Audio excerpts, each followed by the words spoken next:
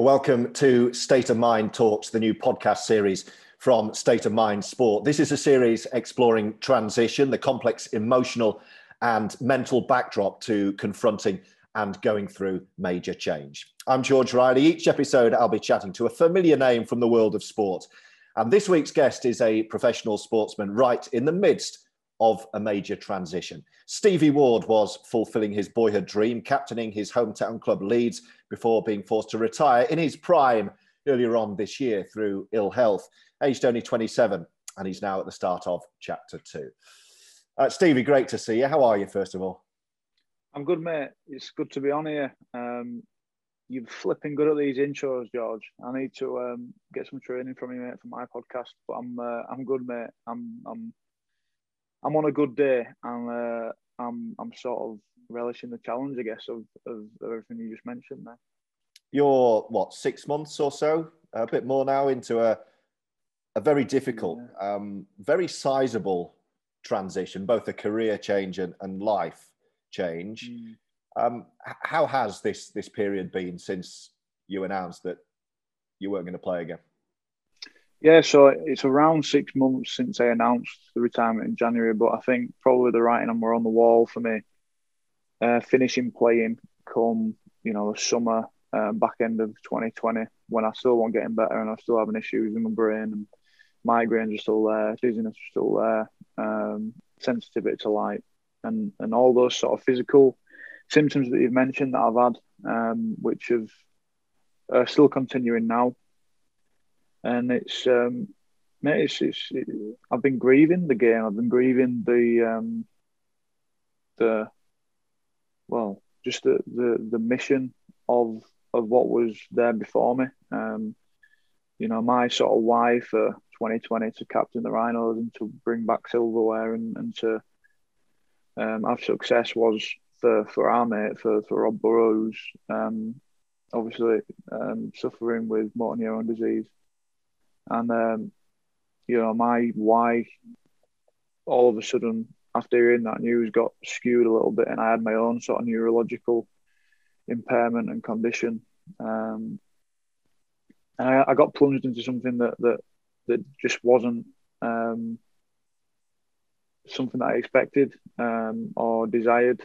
And that's what sometimes can happen with life. You just get presented with something completely out of the blue, and it's another challenge that you didn't expect. And it's been, the challenges have been grieving that job, that role. And James Graham put it pretty well when we had him on Mentality podcast, and I asked him about missing rugby. He's going to miss the game and the job. And he said he's probably not going to miss playing the game, but he's going to miss the man that he was when he was playing that game. That bloke who goes and takes the risks, that's excited by danger, that does things on the field that no one else dares to do. And the sort of the build up to the games, and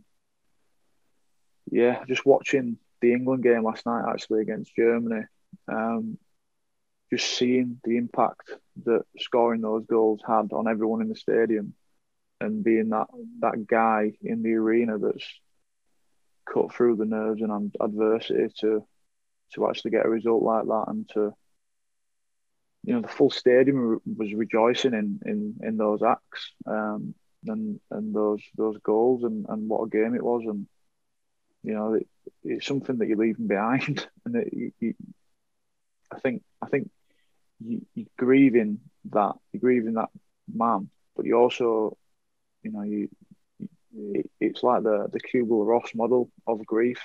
When someone loses someone or something, you go through the denial, you go through the anger, you go through the acceptance, bargaining. And I've been through the whole range of those emotions continuously, and as of late, I've probably been through the acceptance more than a lot of them, but it didn't stop the other ones raising their head too. We'll pick up on all of those strands that you just outlined so articulately, Stevie. I was thinking about this yesterday when I was kind of preparing your story for the podcast. The mental side of this transition is full of different impact layers, isn't it? It's not only the emotional unrest of going through change, the grief that you outline, the leaving a place where you've grown up at Leeds, the club. I guess there's an element perhaps of separation anxiety going on there as well. And then there's the very real mental scarring that the injury itself has left. And by that, I mean, the moods and the migraines and, having seen a lot of you over the last few years, I know personally how much you have struggled with that.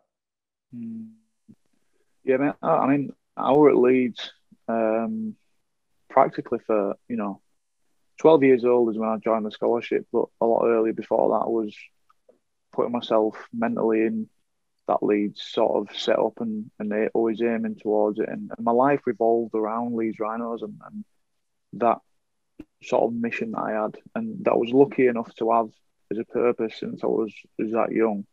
I had an absolute conviction of where I was going to go and I would get there.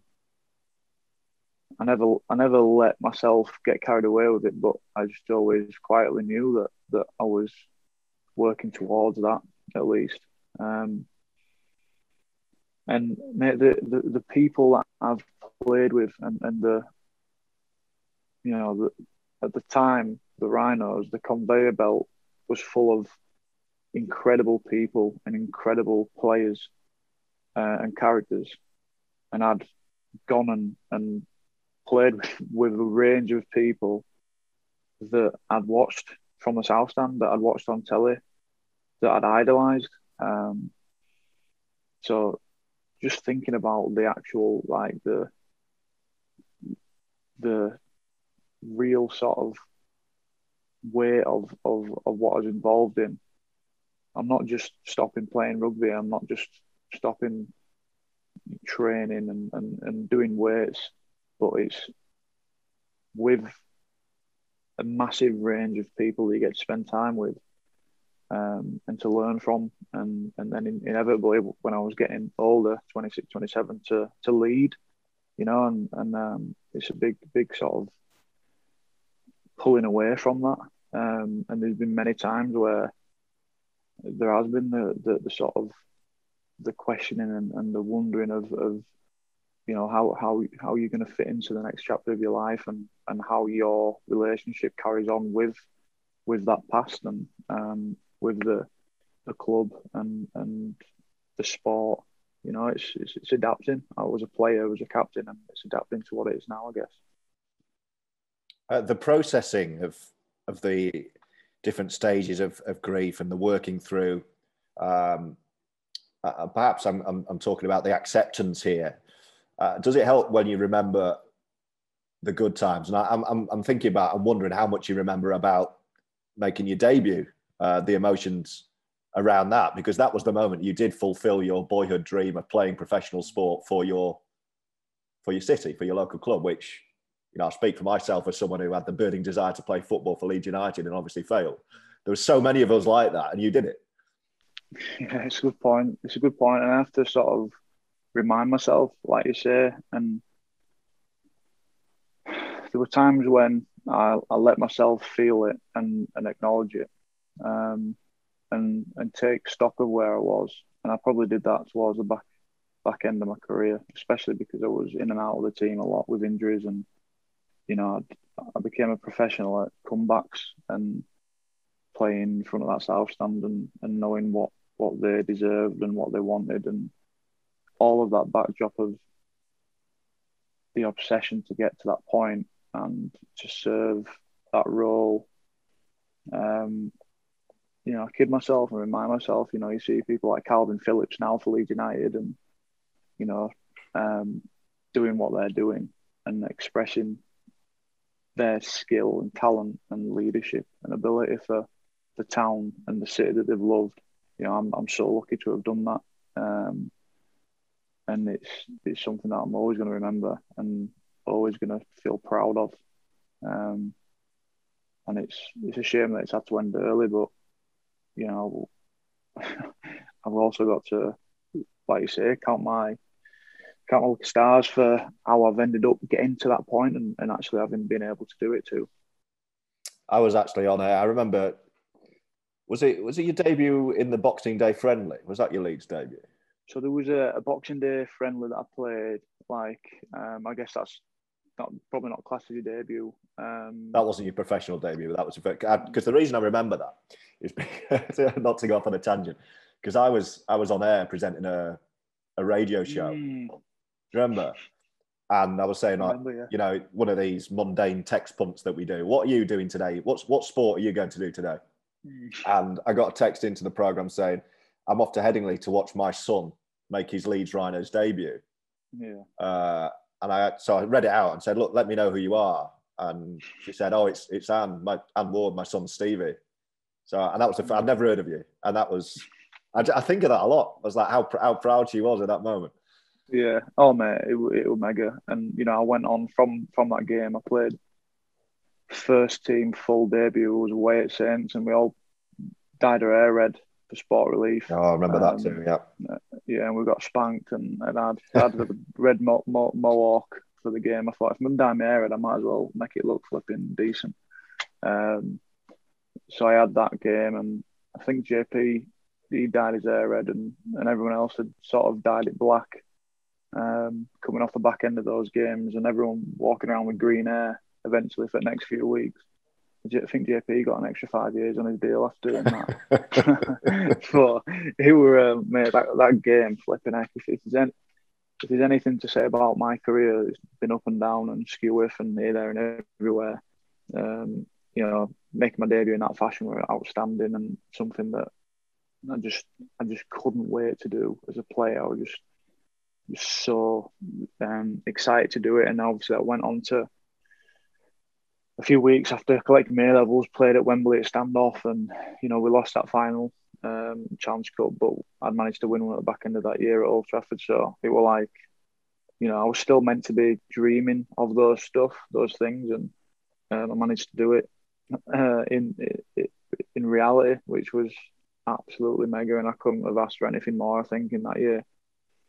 What were your A-levels? I can't remember. Was that 2012? That was 2012. I got an A in PE, obviously. Sure. And then B in English language and B in English literature. So in the same year that you played Challenge Cup final, grand final. Yeah, a few weeks after that, I'd played at Wembley. So it was flipping. Yeah, it was a lot. It was a lot for an 18-year-old, and I looked like a 12-year-old boy. I shouldn't have been allowed to play really, but there you go. That team, you mentioned a few of the big names already. Well, we'll talk a bit more about Rob Burrow in due course, but you mentioned JP, Jamie Peacock, Danny Maguire, Kevin Sinfield. You were surrounded by people who would have been your idols, your heroes in that team. How were you as a teenager able to maintain a kind of mental and emotional equilibrium, if you like, when at times it must have felt, if you allowed yourself a little look around, like you'd won a competition? Yeah, yeah. I was just so focused, mate, on. It's so good, mate, when you're younger, because it's almost like you're so fixated on your why, and you need to prove a point. You need to get respect from your elders. You need to get respect from these players that have been there and done it. And you're just so desperate for that. You're so desperate to impress them and to put a shift in and to work hard for your team. And I never wavered from that. I never got distracted from it. And I think when teams now, or when players, I always revisited that why, that sort of the strength of that expression that you used to. We say we play rugby league now, but as you get older and as it gets more serious, you sometimes forget about the play of it. But when you're so young, you're just like, the game doesn't change. I'm off out there to play it. I'm off out to express myself. I'm off out to impress these people. And it's not so much nerves about responsibility. It's just nerves about going out there and being good and enjoying it and impressing people. I think, it's such a strong motivation. And as I say, as I went on in my career, when I was making comebacks and putting my shoulder back in place and all this, I'd revisit that. I'd revisit why I wanted to break a line, why I wanted to make tackles for my teammates, and all that was because of how it made me feel. I felt such self-esteem from it, and such a buzz and, freedom doing it. So when you're going into games in semi-finals, when you're going to games at finals, if you can bring yourself back to that place, that sort of, and sink yourself into that emotion and sort of space where it's like, oh my God, I'm playing for Leeds Rhinos against Warrington, in the opening game of the Super League. That young version of me, if I can sink into that and sort of play without any weight on my shoulders, that's what I'd go and do and sort of rectify that. I think, a lot of the game as you're getting older, I think you need to find those edges, and I think we were great at the Rhinos of being able to lift that weight off our shoulders when it came to playoff time and when it came to the big games and the finals, and focus your mind into a sport which brings those performances and that freedom and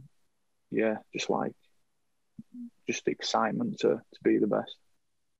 Just leaping briefly back from there into the present and picking up on what you just said about your why at that time, is that one of your big challenges now in terms of managing day to day, the transition you're on? It's that buzz and that freedom, which was your why, has gone. So you've got to replace that somehow.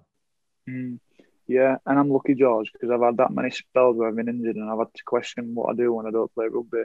So I've almost done a lot of the work. And just as I knew that I was coming up to retiring and I knew that I wouldn't be in the game anymore, I sort of, just like you would train for a marathon, or just like you would train for a big event, a triathlon, I knew that I had one of the biggest challenges coming up, which was stepping away from the game, stopping playing, being without that sort of social network that we all have in rugby league, and being without that structure. So I knew that I had to put things in place. I knew that I had to get myself training for that and ready for that, and in the best place to cope with what was going to come at me. So that's why I'd practice gratitude every day. That's why I meditate every day. And that's why I created Mentality Evolve membership, to have a group of men that are on that same wavelength, that want to create the best buffer against the hard times, but also to capitalise on the good times too. And I think my why sort of has shifted a lot in my life, and it's probably had to do with the amount of injuries and turmoil that I've put myself through. And I think I've noticed at one point, with the injuries, the comebacks, the highs of the finals and successes, that I was on a bit of a cycle in my career, and I couldn't really change that cycle. I realised that I'd come back and there'd still be another injury, and it wouldn't just be plain sailing like it was when I was 18. So I had to change myself, because I couldn't change the situation, if that makes sense. I had to sort of do the work. And as I say, my why sort of shifted from that inherited purpose, drive, to understanding that I had the talent as a rugby league player, and understanding that I wanted to be the best rugby league player that there was. But when I couldn't do that, like now, I had to shift, and I had to sort of understand myself more to bring out a different purpose and a different why. And I can remember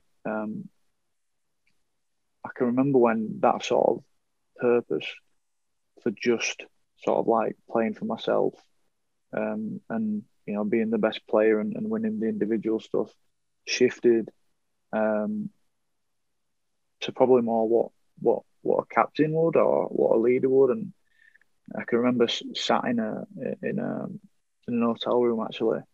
It was on England camp, and I was depressed. I'd been through a lot coming back from an ACL injury. I played about 4 games, got the number 13 shirt, and I was on an England camp. I didn't get played, didn't get picked for the games. And when you'd think you'd be happy and buzzing, I was depressed. And I realised, and I remember when that why shifted, and it was me in that moment thinking, I don't think I'm going to get out of this patch where I'm at. I don't know how to get out of it, and I wasn't even sure if I wanted to get out of it. But I knew that if I could get out of it, then it would help other people. So it shifted for me learning those lessons now at that time, in that period, for me to be able to say, right, well, there's a purpose to get out of it now. There is a reason for me to carry on striving and struggling forward, because it's going to help other people around me. And I'll put the word out about mental health, and I'll try and get people to talk more about it, to deal with it openly. And, 2017 came around that next year, and I had such a strong rooted purpose and why to go throughout that year, and then to win the grand final at the end. So I think that's the magic, is just being in alignment with your purpose and your sort of why that's individual to you and unique to you. You actually do get a lot of time for self-reflection like that when you're away at camp in international sport. I remember speaking to Kevin Sinfield about this when I started work a few years ago with State of Mind. Kevin was one of the people I spoke to about a variety of matters, about the perception of pressure and what you guys go through at elite sport. And I was most interested in how he held his nerve for all those match-winning kicks that he had to take. And he said, well, that wasn't pressure. That was what I was in the side for. That was my job. And actually, the moments where he struggled were the moments that you just referenced, when he was away on his own. And because he's captain, he gets his own hotel room, whereas everyone else has got to bunk up together. And Kev would say, well, he got his own hotel room as captain. He didn't want it because he'd sit there on his own, and that's where the self-doubt would set in, because he wasn't surrounded by Jamie Jones Buchanan, Jamie Peacock, all these other guys who made him realise that he did fit in and he was there for a purpose. And that was really interesting, because that was something that I never thought about. The amount of a time you do actually have to dwell, and the self-doubt can set in. Yeah, mate, it's big. It's a big thing, self-doubt, self-sabotage. And, I think that's when I sort of woke up to another level, I think, in terms of how we train and how we prepare ourselves, and to acknowledge self-doubt and acknowledge self-sabotage, and be aware of it, be aware of the triggers of it, be aware of where it can lead you to, and to know what to force yourself to do so you don't feel like that, what behaviours to put yourself through. Because it's a lot easier and a lot better to know that those things can come at you. And I think I understood, and that I saw that my mind could sometimes be my worst advisor and worst enemy. So, like, what are these things that I can do to make that unnecessary suffering less and less and go away, so that I'm the best I can be on the field, but as a person off it too. There's accepting how you can feel as a bloke, that takes you a long way to peace of mind. Is accepting situations in your life, accepting the thoughts that you have, being aligned with your purpose, knowing your values, acting your values out in the world, which are all things that I've been doing for the last 3 or 4 years, just as my mental health training regime, if you like. The alignment between mental and physical health, I know, is something that you're a huge advocate of, and I mean, you speak from huge personal experience. I'm thinking, I guess, mainly about 2015, where you had the serious injury, which was a week before the grand final, and that was a physical fall, which then prompted quite a tough mental fall for you, didn't it? Yeah, the 2015 game where I'd done my ACL.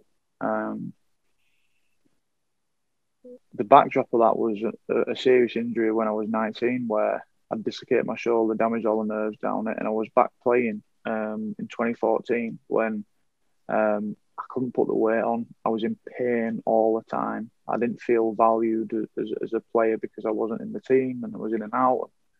Missed the Challenge Cup final. And I'm like, well, what do I do now? I just had that 18-year-old experience where I'm flying high and in the team all the time. And this injury's hampered me to not be able to put weight on and be the best I could be. So I was like confused. As a young lad, I was confused because it was the first whack of adversity that I had. And then I'd almost just waited until my physical external world was back going again. You know, the winning and the competition, the week on week winning and losing, the sort of striving to be better, everything that makes me who I am. I waited for that to be in sync again. But then when the rugby was taken away from me again in that 2015 game, when the script is meant to say, on that day, you go to your nana's funeral, you come back over to Huddersfield across the Pennines from Salford. You go out, you score in the first 4 or 5 minutes, cheering with the boys. It's a hard game, but you end up winning and lifting the league with the Shield. 4 minutes before the end, my ACL went. And I'm like, there's a bit more to it. There's a bit more to it than just relying on the external. And that's when I woke up to how much you can put in place for your mind and work on yourself. How much of an impact did that experience have a couple of years later when your shoulder popped out a week before the grand final and yet you still played? I revisited that space. I was bottom of the barrel. I was at that point, it was like all this work that I've done physically, mentally, and it was just like a complete carbon copy of 2015. Literally, I scored in the first 5-6 minutes of the game, played so well throughout. The game was in the balance, and I got injured. And I'm like, why does this keep happening? I was just like, what? I was walking off that field with my shoulder out of joint, and I was so bottom of the barrel.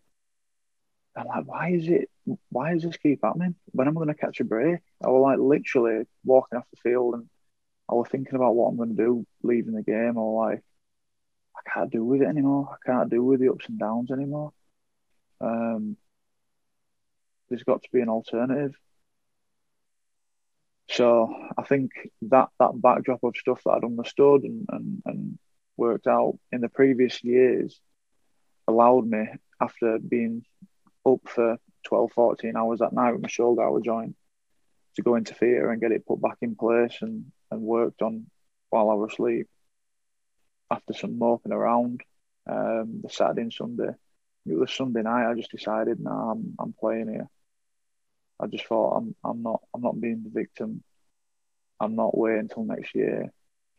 I was texting teammates, you know, there were blokes texting me, Singo, you know, Adam Cuthbertson, these characters in the team were texting me saying, look, we'll make you tackles for you if you need us to. And I was thinking back about like the experiences that I had as a young kid, playing when I shouldn't have played with sore shoulders.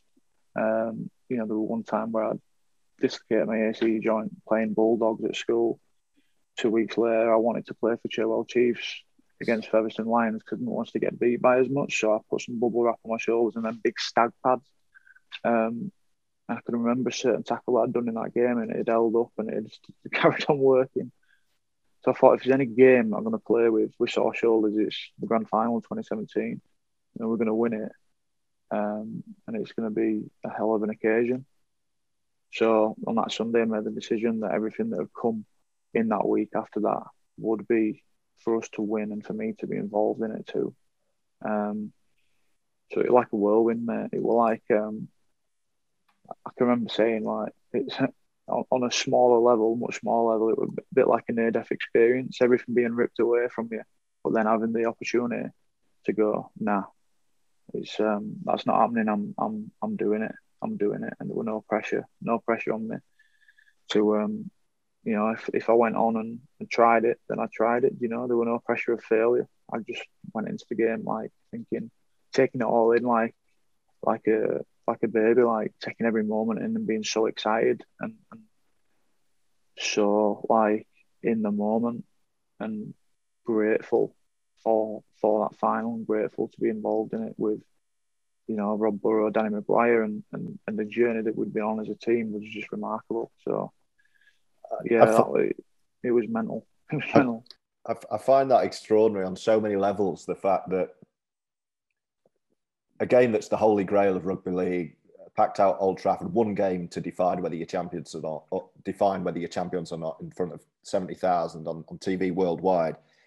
You're injured and probably shouldn't say, and your mates in the team want you to play so much that they are saying, we will share your workload between us so that you can get out on the pitch. And that just, on so many levels, that just blows my mind.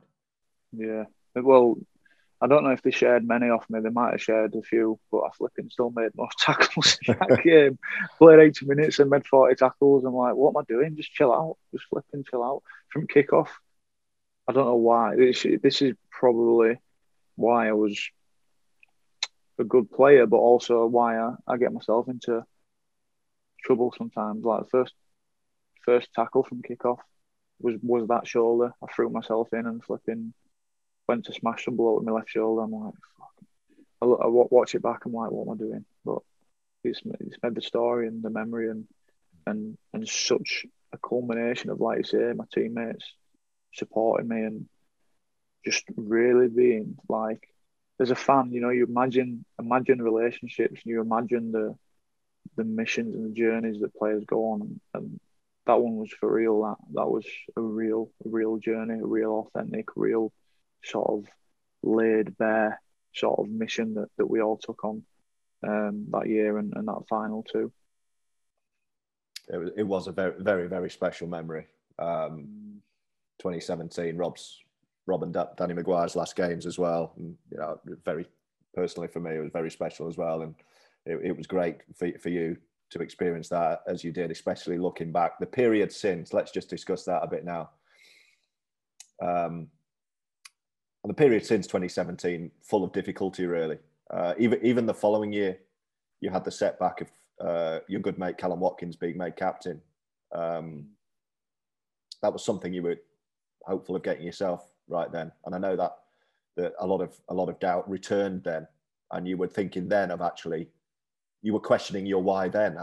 I recall you were thinking of perhaps doing something different. It were a rocky period. I think 2018. We, as a team, we'd lost a few games by drop goals, and obviously Mac had left the club about 2/3 of the way through that year, and 2017, like I got through that final, but obviously I won't be able to get through a full World Cup and train and play. And that means that I've not actually played for England. I've been involved in the camps and all that, but I never actually got to pull a shirt on for England, which is, you know, is unfortunate, but that's life. You know, I've done so many other good things too, and yeah. So I remember 2017, the off season, just having to sort of like pull myself back from that, and almost take a back seat again. And I think I was sort of considering whether I would be captain. But, you know, at the end of the day, like, it didn't really change anything for me. It just, I was sort of in a position where I wanted to get back playing again and back going to the next level again. But there was, you know, that period in 2018, it was, you know, it was almost like a reset button had been pressed, and a lot of players were leaving and coming in and out, and you know, it was an adjustment period, a real big adjustment period, for everyone in the team, for everyone in the club, and you know, I ended up captaining that year, actually 2018, with Cal doing his ACL.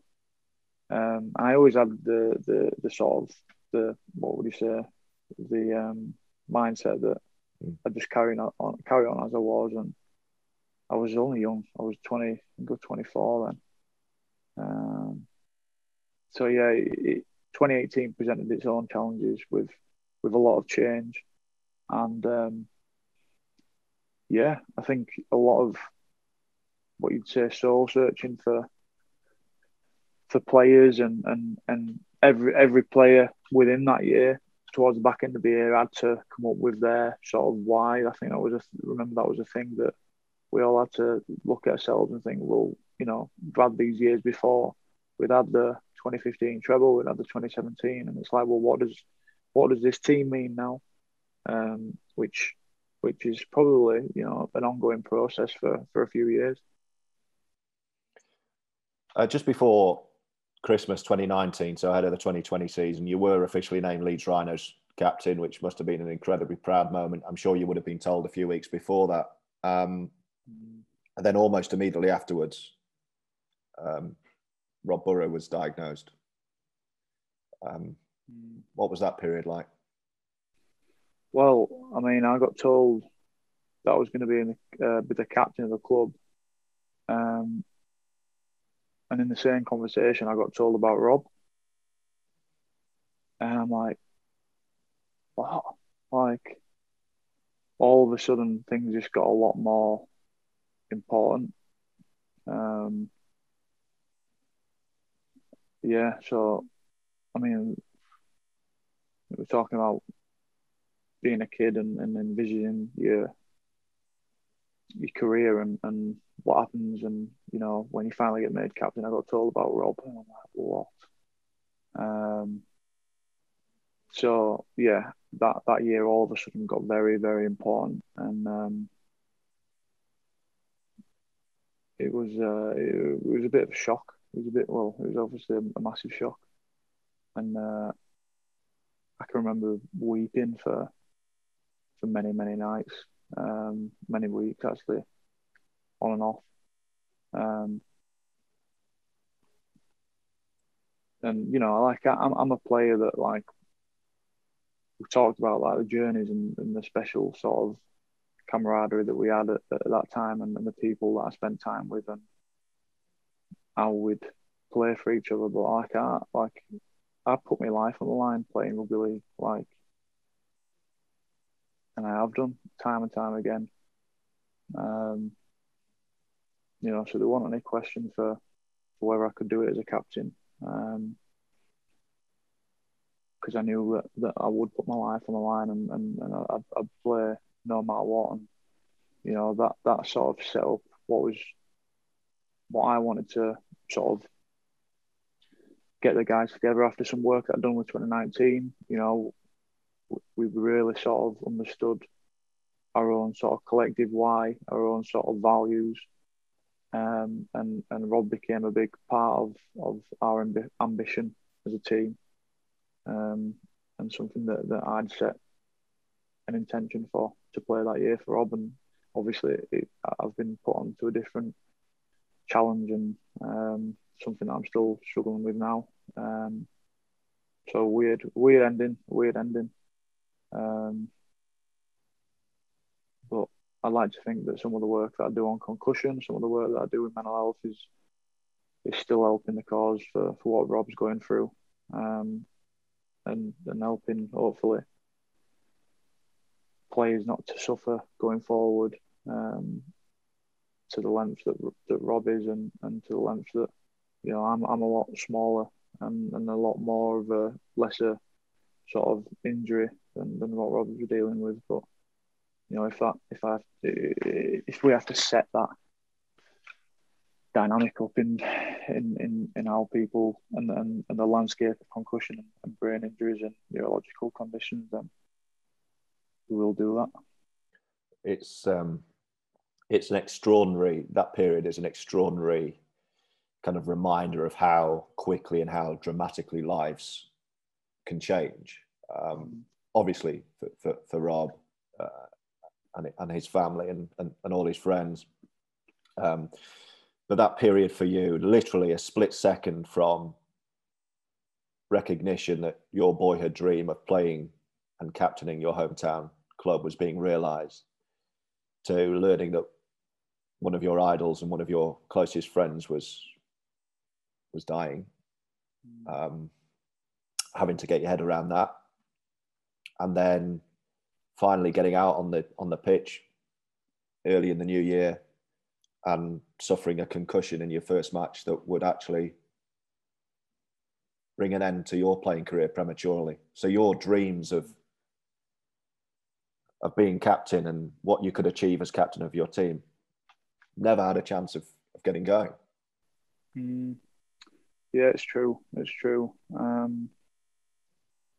I'd like to think that in 2019, some of the work that I'd done off the field with the boys in terms of meetings, values, purpose sort of meetings, and opening up the floor for what we expected of ourselves and each other, brought us together a lot more and brought us onto a sort of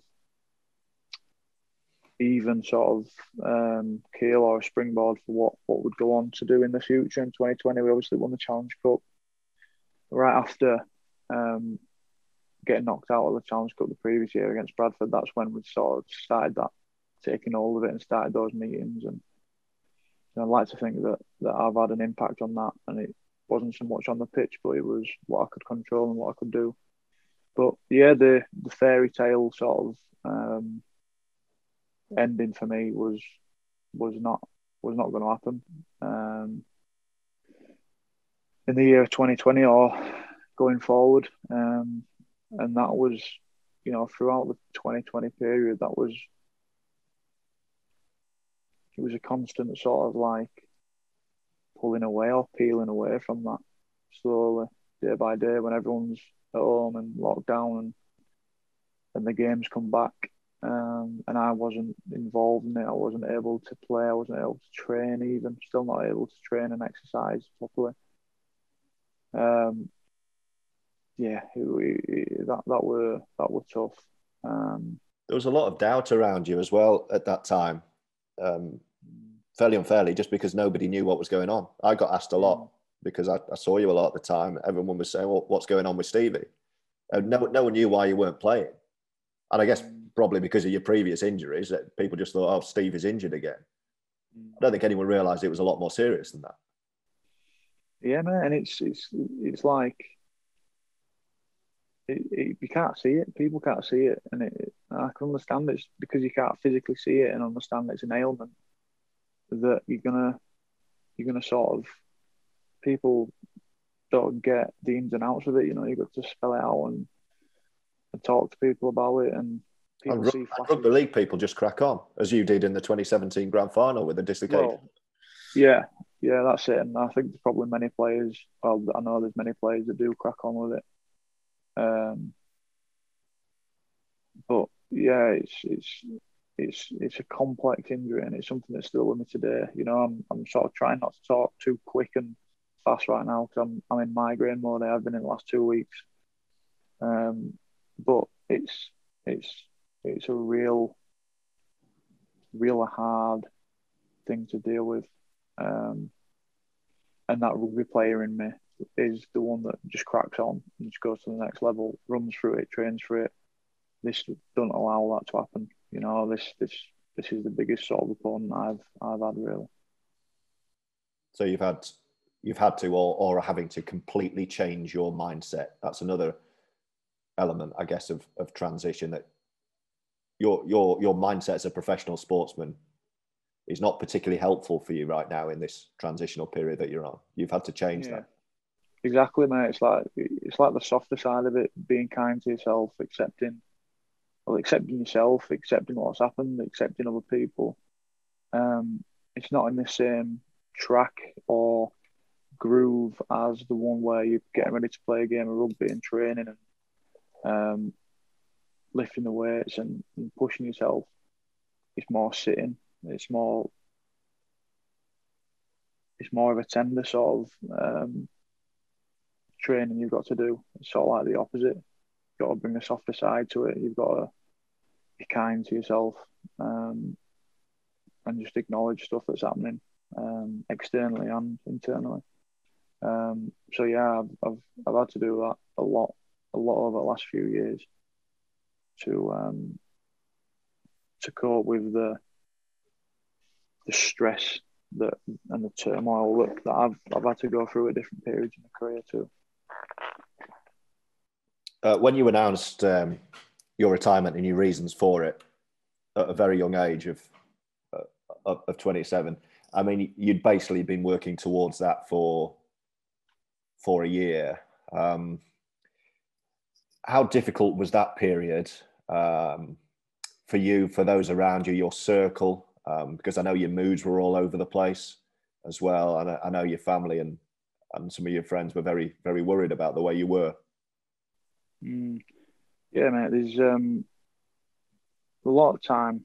It was, obviously I'm dealing with the physical stuff, the migraines and dizziness and the fact that my eyes and my brain starts burning when I look at a screen for too long, and dealing with all that.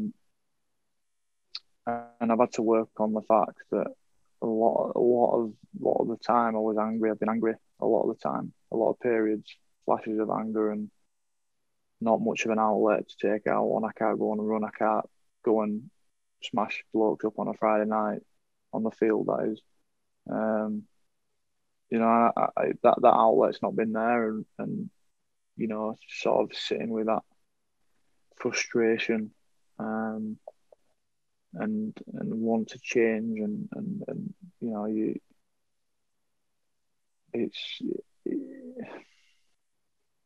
I'm quite good at controlling emotions and being adept at them, but with concussion, it's like the capacity to control it and the threshold of it is a lot lower. You can only deal with a smaller amount of stuff in your life, and you know, and definitely in the early stages, I was depressed, I was anxious, and I was having to come to terms with stepping away from the game. And it's like, well, where do I fit? You know, where do I fit now as a person? How do I, you know, how do I sort of navigate now without that sort of self-esteem? You know, you've got to shift it again, and you've got to find something again. We went to visit Rob in the October before you announced your retirement, and you told him then that you were going to call it a day. I felt that being in that room, that was quite an emotional moment, and I don't know how many times you'd said it out loud before that. How did you feel with that conversation? Yeah, that was a time when I was starting to say it out loud, and it didn't feel real. Do you know what I mean? Like I was saying out loud, but I still not registered that I was doing it.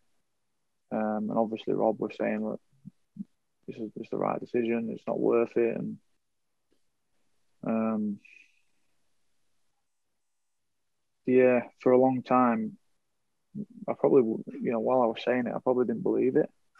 But I had to start saying it. I had to start coming to terms with it then. And it was, you know, you sort of feel very,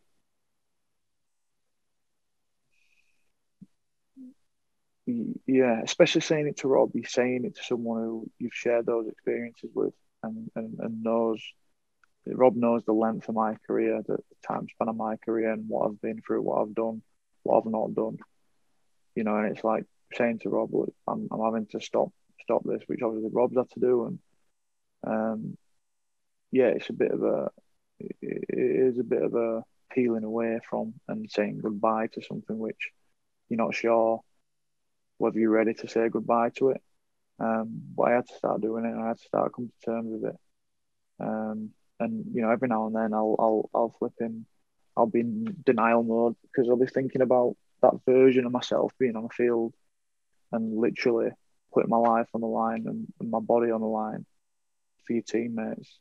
And then to sort of understand that, and at 27 to know that I'm not going to be doing that again is a bit strange. But I'm managing all right at the minute. I'm managing all right, and I'm keeping busy. And you know, I'm my purpose and my why is definitely taking another vehicle at the minute. Do you have any regrets about the path you chose in playing professional rugby, given the injuries and the damage that it's done to you? No, I have no regrets, mate. No regrets. Like, it's like anything. There's good and bad in everything. You know, like I could sit and talk about the injuries and the turmoil, but I've had some incredible moments where I felt top of the world, and you know, it's been my life, mate. Do you know what I mean? It's almost like I could never say that because I'd be regretting my life. Rugby league's been my life. It's been who I am, and it's taught me so much. I've met people from the consequences of playing rugby league, and I'm happy, and I'm measured, and I'm enjoying this challenge. Because that's what I'm seeing it as, a challenge, as a test, and as the next level to go on to now. Like, you know, I feel like I've almost like I graduated school, went into play at Wembley and Old Trafford straight after that, and you know, hopefully I'm graduating to something new and to take my life in another direction, and I'm happy to see what happens with it. As Lee Briers said on the first episode of this transition series, life is a journey.